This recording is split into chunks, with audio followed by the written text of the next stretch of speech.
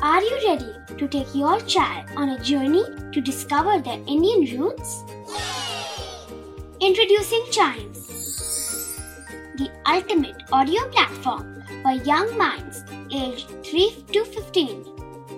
At Chimes, we believe in the power of storytelling to connect children to their cultural heritage. From captivating folktales to colorful festivals to mesmerizing history, Chimes brings the rich stories of Indian traditions to life. So connect your child to their Indian roots with us. Download the app today and start the journey. Search Chimes Kids Audio Stories and Podcasts app on Apple or Google Play Store. Chimes, audio that inspires.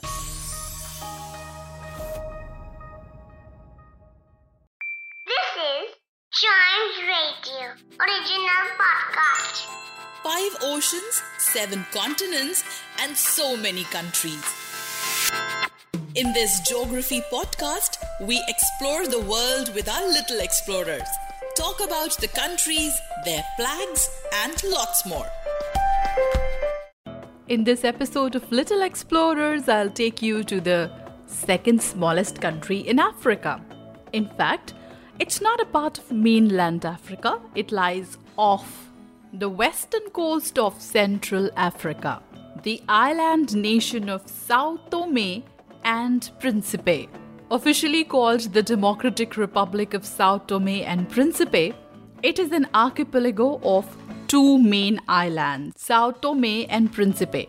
And it lies about 140 kilometers off the northwestern coast of Gabon.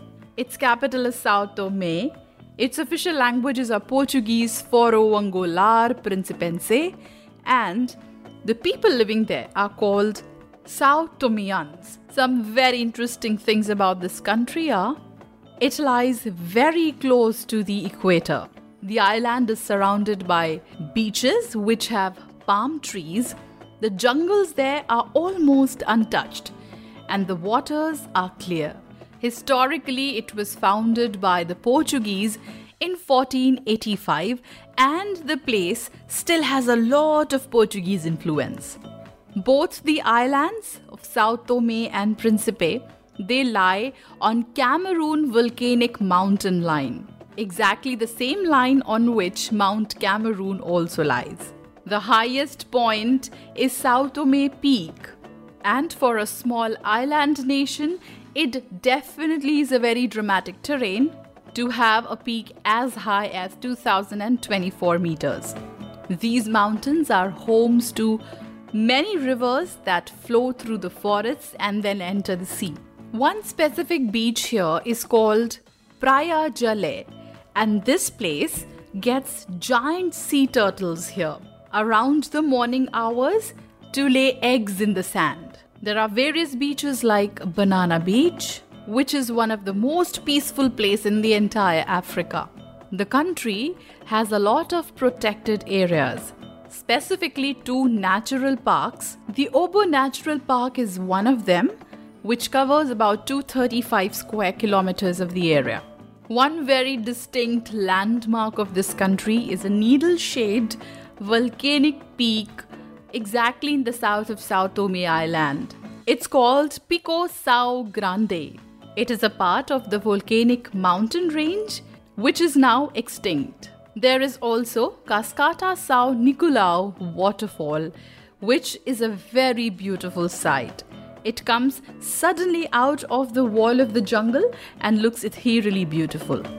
There are churches, there are museums, and the people there produce a lot of coffee and cocoa. Historically, these 2 islands were uninhabited. No one used to live there, but the Portuguese came, found it, and got a lot of people from Africa to settle down there alongside the Portuguese population. The country got its independence in the year 1975. Now let's take a look at the flag of this country. Sao Tome's flag is a horizontal tri-stripe. The top stripe is green, the middle stripe is yellow, and the lowermost stripe is also green in color. With its base at the hoist side, is an isosceles triangle of red color with its peak exactly on the central line of the yellow stripe, and also on the yellow stripe are 2 black colored 5-pointed stars. So that's the flag of Sao Tome and Principe for us. To know about other countries, their flags, and interesting things about them, listen to more episodes of this podcast. And don't forget to like, follow, subscribe, and share Little Explorers.